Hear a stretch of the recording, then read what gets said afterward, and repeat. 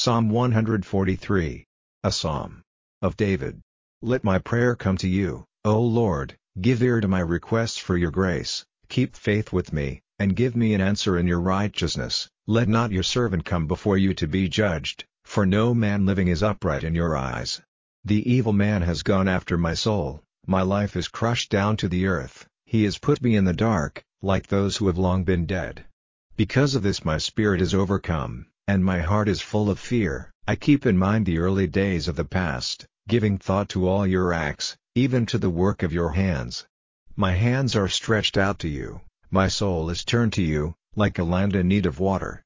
Selah, be quick in answering me, O Lord, for the strength of my spirit is gone. Let me see your face, so that I may not be like those who go down into the underworld. Let the story of your mercy come to me in the morning, for my hope is in you. Give me knowledge of the way in which I am to go, for my soul is lifted up to you. O Lord, take me out of the hands of my haters, my soul is waiting for you. Give me teaching so that I may do your pleasure, for you are my God. Let your good spirit be my guide into the land of righteousness. Give me life, O Lord, because of your name, in your righteousness take my soul out of trouble. And in your mercy put an end to my haters, and send destruction on all those who are against my soul. For I am your servant,